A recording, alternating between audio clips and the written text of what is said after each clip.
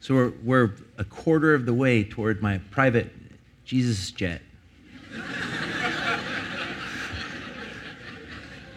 We're going to spread the gospel. Have you ever seen that?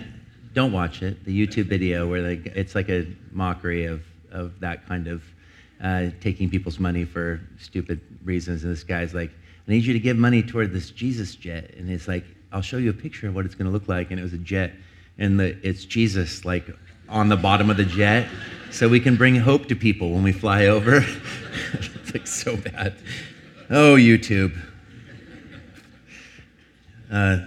Much more I could say about that. But thank you guys for your generosity. It's really exciting. It feels like we put on big boy pants last year as far as the church of just moving toward maturity. I mean, I think back to 8.5 years ago when Dora Pope started, and I was meeting with an average of 10 to 15 people a week for coffee.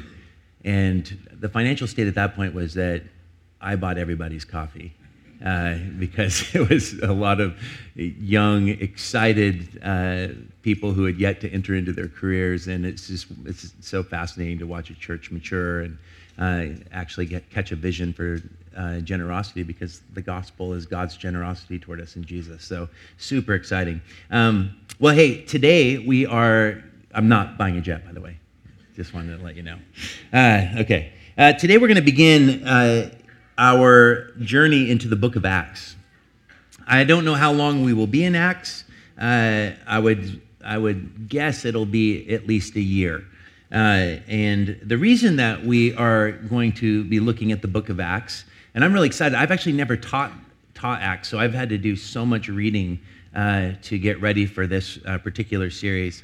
And the reason that I'm wanting to explore Acts for us as a church is because at the age that we're at, it's easy as we move toward that 10-year mark, we're 8.5 years old, for the church as it grows to become apathetic in its mission, to forget its identity, to lose sight of its purpose. And Acts gives us really the healthiest season of the church's existence, which was about 30 years. And that's when the church was the most healthy, the most vibrant, and I think that we constantly, as a church, through the ages, are constantly trying to get back to what we call an apostolic faith. I think that these three crucial decades, the book of Acts covers 3 decades, the years between 80, 33, and 64. This movement was so radical that in those 30 years, it got sufficient growth and credibility to become the world's largest religion. And I think that to speak of where Christianity is at today, I just read a statistic that it is spread into every corner of the globe and has more than 2 billion adherents. So I think that we need to understand that the book of Acts is about Jesus's continued mission through the Holy Spirit-empowered church. It's not the Acts of the Apostles. It is the continued acts of Jesus Christ. That what makes Christianity unique from other world religions is that we do not believe that our founder is buried and in the ground. We believe that he conquered death, that he was resurrected, that he showed himself to his followers. He gave them instruction around the coming of the Holy Spirit and the kingdom of God, and he basically sent them out into mission. And the book of Acts records that first 30 years of the church's birth and its mission to bring the very presence of Christ by the power of the Spirit to the known world. And I think it's so essential for us as a church to understand that we are a part of that mission. The beautiful thing about the book of Acts is it doesn't have a proper closing because it's an unfinished story, and we are continuing to add to that story even today.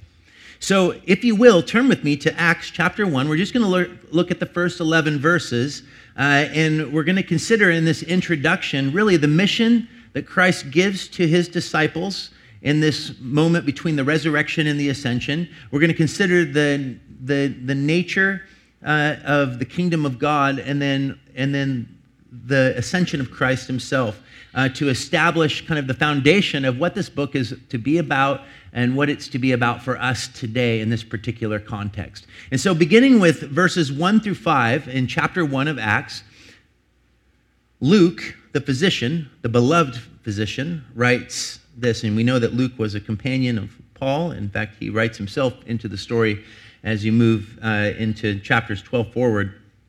But here he says, in the first book, O Theophilus, we don't know who Theophilus is. All we know is that it's a really crazy name that just means lover of God. But what is the first book that Luke is talking about? In the first book, O Theophilus, I have dealt with all that Jesus began to do and teach. What was the first book? The Gospel of Luke. So this is part 2 of Luke's history of the life, the death, and resurrection of Jesus, and now the continued work of Jesus through his church.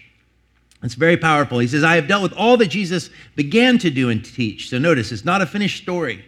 This is a continued thing that Jesus is doing until the day when he was taken up, speaking of his ascension, after he had given commands through the Holy Spirit to the apostles whom he had chosen. He presented himself alive to them after his suffering by many proofs. Luke is not saying that Luke is a physician. He understands the gospel. If we read the Gospel of Luke, we know that Luke believes that Jesus actually died. And so here when he says he presented himself alive to them after his suffering, he is speaking of suffering unto death. That Jesus is in his resurrected form. And he showed himself to his disciples. I think that it is so important that we understand that the reason that the gospel exploded through Jerusalem and to the edges of the known world at the time was due to the absolute explicit belief by those eyewitnesses, those original apostles, those original followers of Jesus, that they saw him alive after he died. The resurrection was the great motivator for the gospel spreading through the Roman Empire.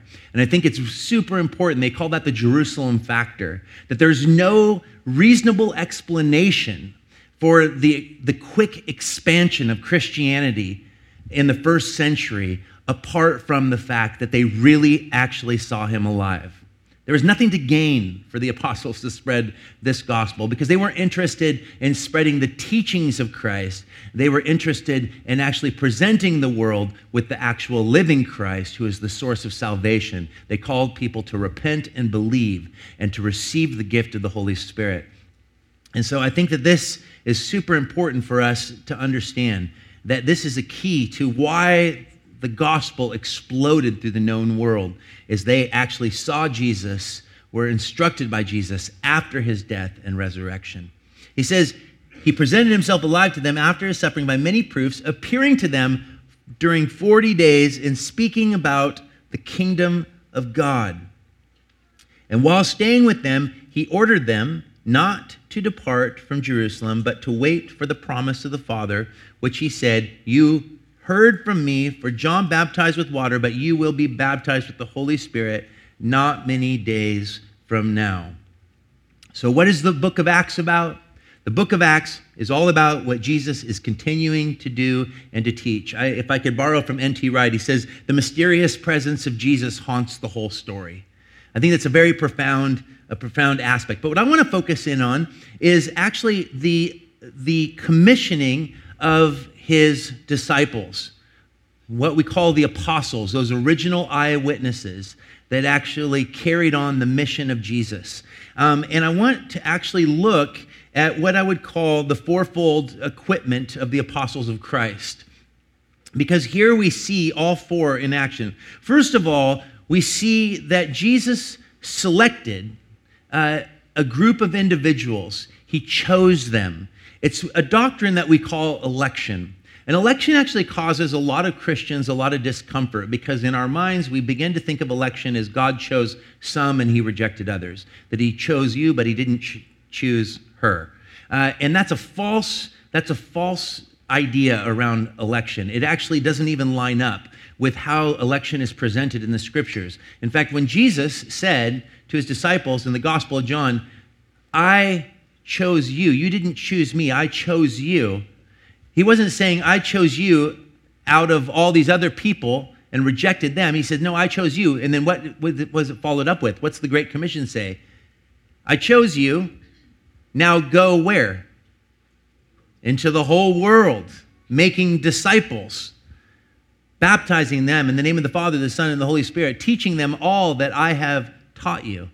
Now, here is the thing that we need to understand about the logic of election. And I've shared this before, but I want to keep hammering it because election is a beautiful doctrine that's essential to us understanding our mission.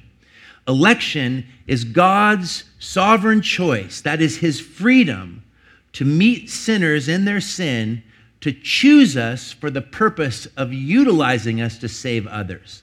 So his choice is not about who's in and who's out. He chose you that through you he can reach all. So I think that this is super important because we're told right here that he said that he had given commands through the Holy Spirit to the apostles whom he had chosen. He chose these individuals not to the rejection of others, but he chose them specifically for the task of reaching the lost, of reaching those who rejected him. That his mission has always been for all. An election is about the task given. I choose you that through you I can utilize you for the purpose of bringing my saving message to the world. I think that this is super key. Not only do we see election in these opening verses, but we see revelation as well. He presented himself alive to them. The power of their witness, the power of the mission being accomplished was due to the fact that they talked about a Jesus that they knew. They talked about a Jesus that they had lived with, that they had spent time with, whom they followed. They left all to follow him. And I think that this is so important. You remember what happens when Peter and John go and they bring healing at the tabernacle. They're basically arrested for preaching in the temple the name of Jesus. And when the religious leaders approach them and command them to no longer preach in this name, it says that they observed that they were ones who were not educated, but it was clear that they had been with Jesus. That does not come without revelation. And we think in terms, well, they had an unfair advantage. Jesus physically lived with them. They were eyewitnesses. But remember what Jesus said? Blessed are those who believe who have not seen. And I think that it is important for us to understand that nobody actually can enter into the mission of God unless God chooses to reveal himself to them. He chose you, he revealed himself to you that he might utilize you, but the revelation is a non-negotiable. You can talk about the scriptures all day long, but it doesn't matter if God hasn't revealed himself to you. I think it's important for us to understand that our speaking of the scriptures, we can bring as much light as we want, but if people are blind, they're not going to see it. Revelation requires divine intervention. Jesus said, no one can come to me unless the Father draws them. And I think we need to understand that. It actually eases the burden. It shows that salvation, when we bring the message of the gospel to the world, it's not dependent upon our ability to save, but it is dependent upon us having received revelation and trusting that God will reveal himself to those whom we communicate with. And I think that this is so important because the question is for the revelation for the disciples is that Jesus revealed himself to them, explained himself, taught them. So how does God reveal himself to us today? Is he going to appear to you in your room? Maybe. I hope so. That'd be cool. He can do what he wants. It's not beyond him to reveal himself in supernatural ways. I think actually a great picture of this revelation is that my wife actually came to faith in Jesus in a church service on Easter, but it wasn't until a year later after my son was born that she was praying night after night, not knowing the scripture, in the chair while she nursed Henry. She said, God, draw near to me and I'll draw near to you. She prayed James backwards, not knowing the verse. And one night, the Spirit of God came upon her so powerfully, she said she just felt totally surrounded by absolute peace. That's a supernatural testimony that you can't even really describe, other than she knew that God was real, that he was available, that he was present, and that he had changed something inside her. And the next morning when I saw her, she was a different person before she even spoke a word. I knew something happened to her. She was radiant, and she's always radiant, but she was uber radiant, like blingy radiant. So, and still has that. And haven't you met people like that? People that just seem to know Jesus so well, they reflect, there's a light to them. I think that it's actually tangible light. I think there's something about it. We can call it aura. We can call it the spirit, the energy of people. We've had people, Darcy and I have had people, because Portland loves to talk about energy. We've had like, you guys have the sweetest energy. It's Jesus. You should try him. He's awesome. But I think that this is something that we need to understand. There is no compelling statement that you can make about Jesus if he hasn't revealed himself to you. I think this is so important. The testimony of the church depends upon true revelation. And this is something that the disciples had, and is one of the reasons that the book of Acts is so exciting and powerful and dynamic, is because the mission exploded through these eyewitnesses, because they didn't care if their lives were on the line. They didn't care about the threat. It's not that they weren't scared, but the vision that they had received of the resurrected Lord, it trumped any possible fear that could confront them in the known world. And I think that this is so profound. Not only do we see election and revelation, but we also see the commission that comes. It says that Jesus commanded them. I think this is it says after he had given commands through the Holy Spirit to the apostles whom he had chosen, he presented himself alive. And what was the commission that Jesus commanded them? Well, I think that the two themes that seem to be the central thrust of what Jesus taught the disciples before Pentecost and before his ascension was the coming of the Holy Spirit and the kingdom of God. Those seem to be the two essential things that were at the forefront of what he wanted his disciples to get. And I think that this commission is something that we need to understand as well, is that he doesn't just commission and command the apostles, but we continue on in that tradition, making known the person of Christ, the Christ that we know. For Jesus said, "My sheep hear my voice, they follow me. They hear me, I know them, and they know me, and they follow me." And as we follow him, we are making him known through our own intimacy with him. His love, his light becomes reflected off us. We are not saved into a vacuum. He didn't save you from hell to get you into heaven. What he did is he actually saved you that his presence might actually enter into your life, that you might enter into true intimacy with him. This is eternal life, that they may know you, the living God, and Jesus Christ whom you have sent. The commission that we have been given is to actually make Jesus known. And if we're not making Jesus known, we're not functioning like the church. So this is important for us to understand, because when Door of Hope started, evangelism was totally necessary for the church to exist. And so that evangelistic temperament it was easy for me to hold on to that, because if people didn't get saved, we were going to have to close doors, because people getting saved was the key to people coming. And so there was a strong evangelistic thrust for the whole community. And one of the things that really marked Door of Hope early on was that everybody was excited about inviting non-believers to the church. And so our primary growth was not transfer growth. Our primary growth in the first 5 years was people actually getting saved. I remember one time we gave people an opportunity to respond to the gospel, and it was like 150 people in a single day, where we did baptisms in the 150 to almost 200 a couple summers in a row, where this summer we did 8 baptisms in the river. And that made me sad. It's deeply convicting for me, because it's easy. Like, the church is full. We got 2 services in a giant space that seats almost 900 people. I'm like, we have money in the bank. We're secure. We don't need to be evangelistic. If we're not being evangelistic, we're not functioning as the church. And so I just think I want Acts to rekindle the need. You should be inviting non-believers to the church with you, to come and hear the gospel, come and see. Like, remember how the disciples were when they met Jesus? Come and see, we've met the Messiah. This is an opportunity to invite people into the community to experience the gospel in the context of us together around the Word of God, around the living Word, Jesus himself. The commission he has given us is the same commission he gave his apostles. It has not changed. The story is still being written by the same King through the same means.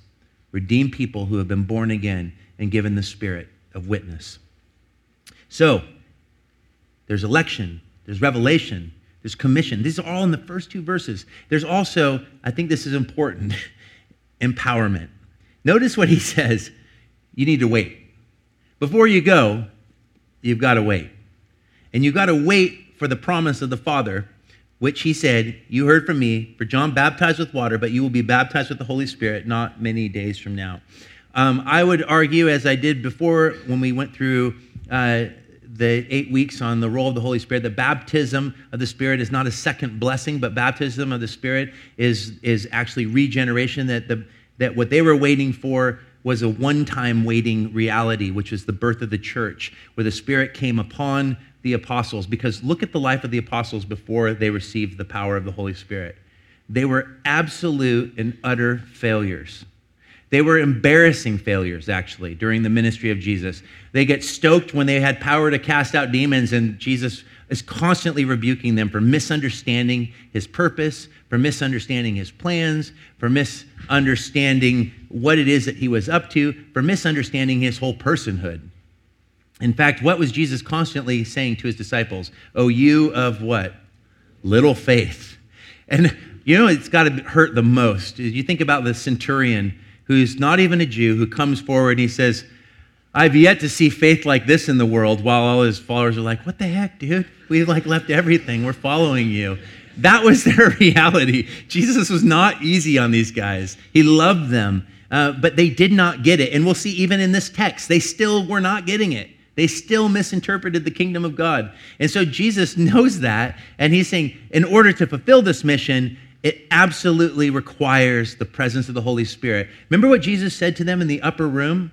This is what we're going to see fulfilled in the book of Acts. He said, listen, it's good that I go away. He said, greater works than what I have done will you do. Why? Because up to this point, I've been doing these works in one singular body. But when I go to my Father, I will send another helper, the Paraclete, the Holy Spirit. And He's going to convict the whole world of sin, of judgment, of righteousness. He's going to come and make his home within you. Now our presence is going to be made manifest in hundreds of thousands and millions of individuals who become literally walking reflections of the living Christ.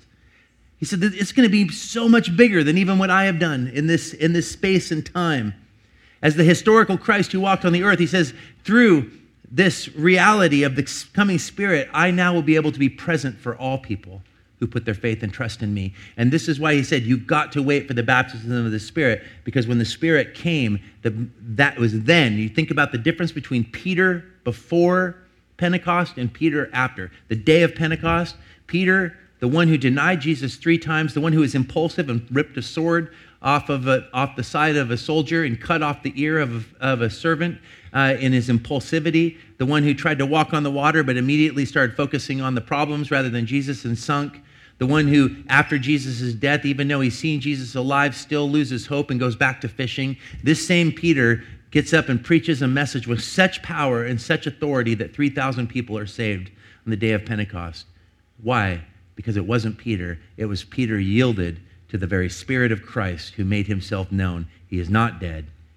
He has risen from the dead. He has ascended to glory, and he has now arrived in the presence of the Spirit to make known to the world his saving purposes. It's incredible. So these, I think we see in these first 5 verses, these realities. What I think is necessary, it's the fourfold equipment of the apostles of Christ, but as John Stott said, he goes, in a secondary sense, all disciples of Jesus can claim that he has chosen us, he has revealed himself to us, he has commissioned us as his witness, and both promised and given to us his Holy Spirit. It's powerful what you see in the book of Acts. Well, look at verses 6 through 8, because this brings us into not only our commission, but to what is the essence of what it is that we're bringing to the world. And what was the thing that Jesus continued to talk to his disciples about? The kingdom of God. It's mysterious. Many books are written about it right now, and it was like a hot topic phrase, but it is extremely important. He says, so when they had come together, they asked him. Here's the disciples before being empowered by the Holy Spirit, still not getting the work of Jesus. They said, Lord, will you at this time restore, not the kingdom of God, but at this time will you restore the kingdom to Israel? And he said to them, it is not for you to know the times or the seasons that the Father has fixed by his own authority, but you will receive power when the Holy Spirit has come upon you, and you will be my witnesses in Jerusalem and in all Judea and Samaria and to the ends of the earth. I'll get into this in a minute, but verse 8 is fascinating. It actually outlines the entire book of Acts. But I think that this is so great. What did the apostles believe that Jesus was? They believed that he was the promised Messiah of Israel. So what was their hope? Is that, okay, he didn't do it before the cross.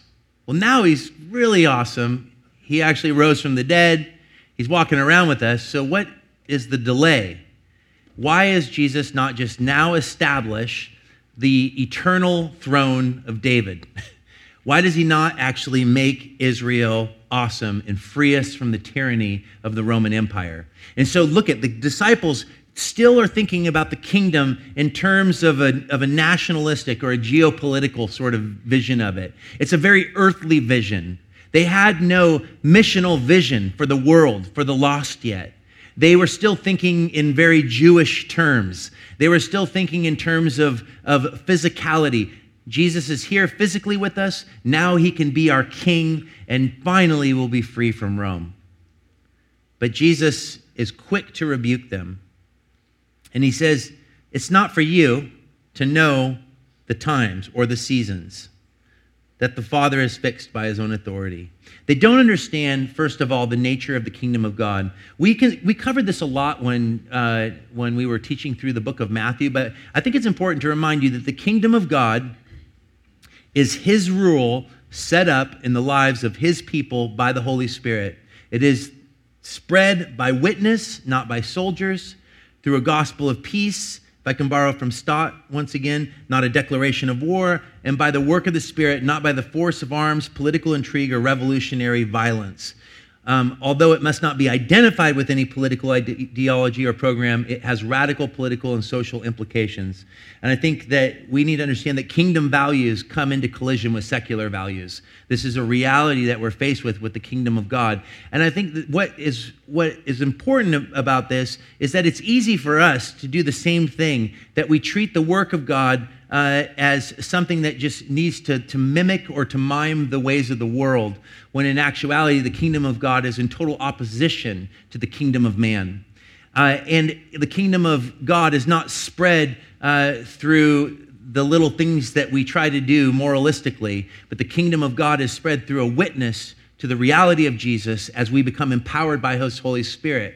And so I want to be careful, because I think it's easy. I've seen trends within the church today in which people have become more and more obsessed with social justice issues. Does social justice matter?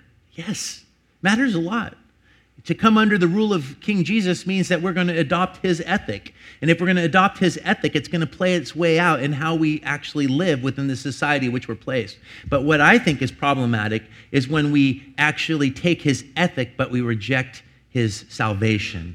We reject his gospel because it's an embarrassment, because it's foolishness to those who are perishing. And so we're all about helping those who are caught up in sex trafficking. We're all about feeding the poor. We're all about entering into these different social, political realms of justice because it's culturally acceptable. But we think that actually sharing the gospel is something that we shouldn't have to do. I think that the church actually drags the name of Christ through the mud when it actually tries to bury the gospel beneath different causes to actually hide the shame it feels at being identified with Jesus, who's so offensive to the world. What I think we need to do is I think we need to be a people who say, I am motivated to live differently in my society, to be engaged in my culture because of Jesus and what he has done for me. It is the gospel that should motivate us to live out a life of love. That is so important for us to understand. It's not that we shouldn't care about these different issues. We shouldn't have the attitude that much of the evangelical church had in America over the last, I would say really predominantly over the last 50 years, where it's all going to burn anyway. We can't preach the gospel and not be a people that actually care for the hurting. But we can't care for the hurting to hide the fact that we don't want to preach the gospel. I think that that is the problem that we're faced with today. And I think that the disciples had a very earthy view of what the kingdom was. And its primary reality is that God redeems and saves people. The transformation from the inside out then plays itself out. You can't bring reconciliation. This is why I have such an emphasis upon actually living in the city that we're called to be a witness to, because you can't bring reconciliation to a neighborhood unless there's reconciled people living there. And so I think that this is an important aspect of the nature of the kingdom of God. Also, Jesus is challenging their view of the inclusion of the kingdom of God. Their vision is nationalistic. Their view is I'm going to bring the gospel to our people. But Jesus' vision and the Spirit is a missionary spirit. And this is something that we see. The risen Lord's mandate to mission begins to be fulfilled in Acts. Look at verse 8. This is what the mission of God is all about. Look at the table of contents for the whole book is in 8. Chapters 1 through 7 describes events in Jerusalem. Chapter 8 mentions the scattering of the disciples to Judea and Samaria, and goes on to record the evangelization of Samaria city by Philip, and of many Samaritan villages by the apostles Peter and John, while the conversion of Saul in chapter 9 leads on to the rest of the book, to his missionary expeditions, and finally his journey to Rome. And so the whole outline of what the mission of the Spirit is going to be about is found right here in verse 8. And it shows that the inclusion of the kingdom is that God will not be satisfied until there is every tongue from every nation around his throne. I think it's important for us to understand that. I'll have more to say about that in just a minute. And then finally, they also misunderstood the timing of the expansion of the kingdom of God, that this expansion takes time. Now, it did explode in 30 years, but we still are living out the expansion of the kingdom of God. God's reach, God's rule coming over people. The church is not the kingdom. What we are is a kingdom outpost. We are revealing to the world what is coming in full. And so God is still actually fulfilling that same mission. They wanted it to happen right then, but what they didn't understand is that concerning the day and the hour, no one knows, not even the angels in heaven, nor the Son, but only the Father. Isn't it funny? All the people that predict when Jesus is going to come back, why would they put dates down? Right here, it says that not even Jesus knows. We're like, well, maybe he didn't understand math. Because I've heard a lot of guys make predictions like, I am positive, and then like it doesn't happen. They're like, well, it's for sure going to happen on this date. That's not what's important. Jesus said, follow me. He never said where he was going. The issue is not where am I going or when is it going to happen. The issue is, am I following the living Christ wherever he may lead me? We're closer now to his return when he will establish his kingdom. When heaven and earth come into a full collision and the new heavens and new earth are revealed, we're closer now than we've ever been before. But we need to understand that we are in the in-between period of Pentecost and Parousia, the return of Jesus. That's the reality in which we live. And I think that this is important for us to understand. I think here you have, in closing, verses 9 through 11, something that should actually just so inspire us, and it's the ascension. Because we've considered the mission that the disciples are given, and it's the same mission that we have today. We considered the theme of what their mission is, which is bringing the kingdom of God to earth as it is in heaven. That's our prayer, by being witnesses to the living Christ. And then I love this in the ascension story, which is so profound. And when he had said these things in verse 9, as they were looking on, he was lifted up, and the cloud took him out of their sight. And while they were gazing into heaven as he went, behold, two men stood by them in white robes and said, Men of Galilee, why do you stand looking into heaven? This Jesus, I love that phrase, who was taken up from you into heaven, will come in the same way as you saw him go into heaven. I think we have to ask the question, what is the permanent value of the ascension story? Because this isn't, I think this is important. Jesus is not the first spaceman, okay? That's not what's happening here. Of just like, he just floated off into the atmosphere, and while he was floating off, the angels were around him singing, there's a starman waiting. That's not what was happening. I would pick that as the worship song that should be happening, Bowie's Starman. That's a good one. But that's not what happened. And I think I was reading actually some of N.T. Wright's thoughts on this particular text, and the way he describes it, I think, is so helpful. It helps combat our false ideas around the ideas of heaven and earth, and even what is our ultimate destiny. What is it that we're made for? And he says Jesus has gone into God's dimension of reality. So remember what he says, he was hidden in the clouds. What was a cloud a picture of in the Old Testament? The presence of God. What is heaven? It's God's space. And so Jesus is actually brought into that dimension of reality, but he'll be back on the day when that dimension and our present one are brought together once and for all. That promise hangs in the air over the whole Christian history from that day to this. That is what we mean by the second coming. When those two dimensions, the heavenly dimension, which Jesus basically disappeared into, it wasn't he floated off into space, but he entered into God's space. What they were able to see for the first time, I think, is the outward vision. They were granted a theophany. Jesus enveloped in the cloud of divine presence. It's profound, really profound. And you remember what Jesus said? You may not be able to see me anymore, but lo, I am what? With you always till the very end of the age. And why were the apostles looking up? I think that this is the two issues. On one side, they were looking for sort of an earthly fulfillment, their eyes off the heavenly vision.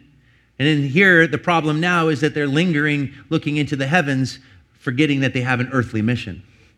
And this is profound because, first of all, the angel said, why are you looking up into heaven? Because this Jesus is coming back.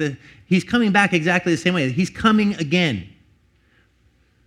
We have fallen into the trappings, I think, in the church today, especially among millennials, where we grew up. If you were like me, when I got saved into a particular movement, a good movement, a movement I'm so grateful for, but it had a huge emphasis upon eschatology, the return of Christ.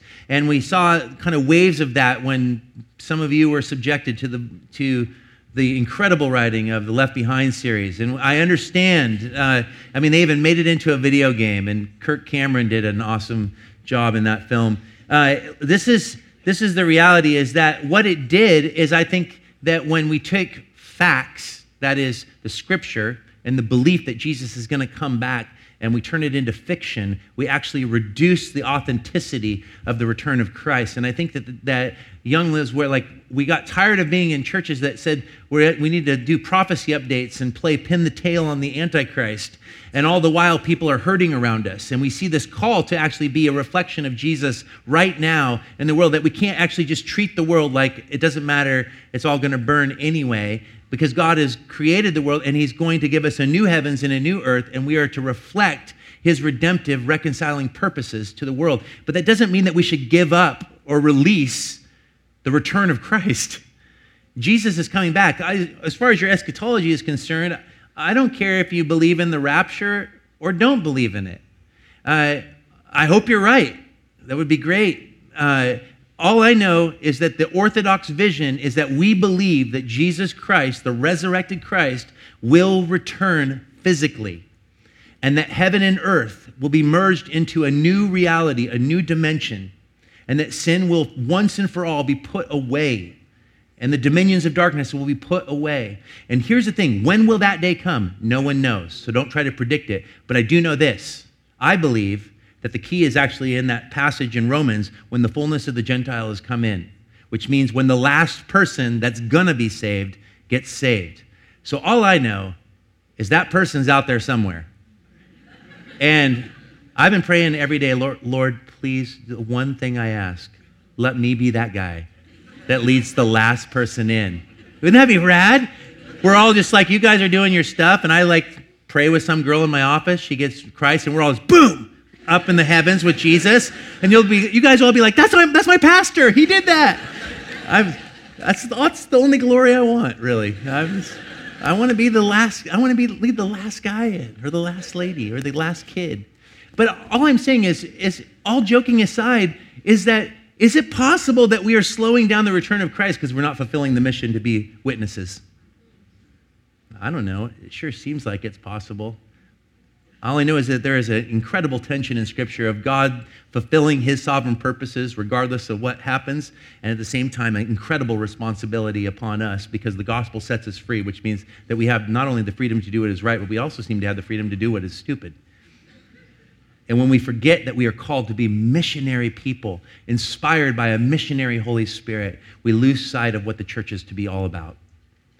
I wish we would live with the idea that that person, that man, that woman that you come into contact with at work, that family member, that son, that daughter that doesn't yet know Jesus, that they could be the last one. An incredible burning response that we are messing around. We're not messing around with games, that we're actually playing with eternal realities, and that the living Christ will come back as Savior and Judge. And he will judge the world, but he will also judge our works. And I want to stand before him and hear the words, well done, good and faithful servant. I want Door of Hope to hear the phrase, well done. You have truly been my bride. You have witnessed to me. You have carried on the narrative of Acts, and you have finished well. Do you want that? We have a mission. We're part of a kingdom, and Jesus is coming back. So let us live like it could be today. Let's pray.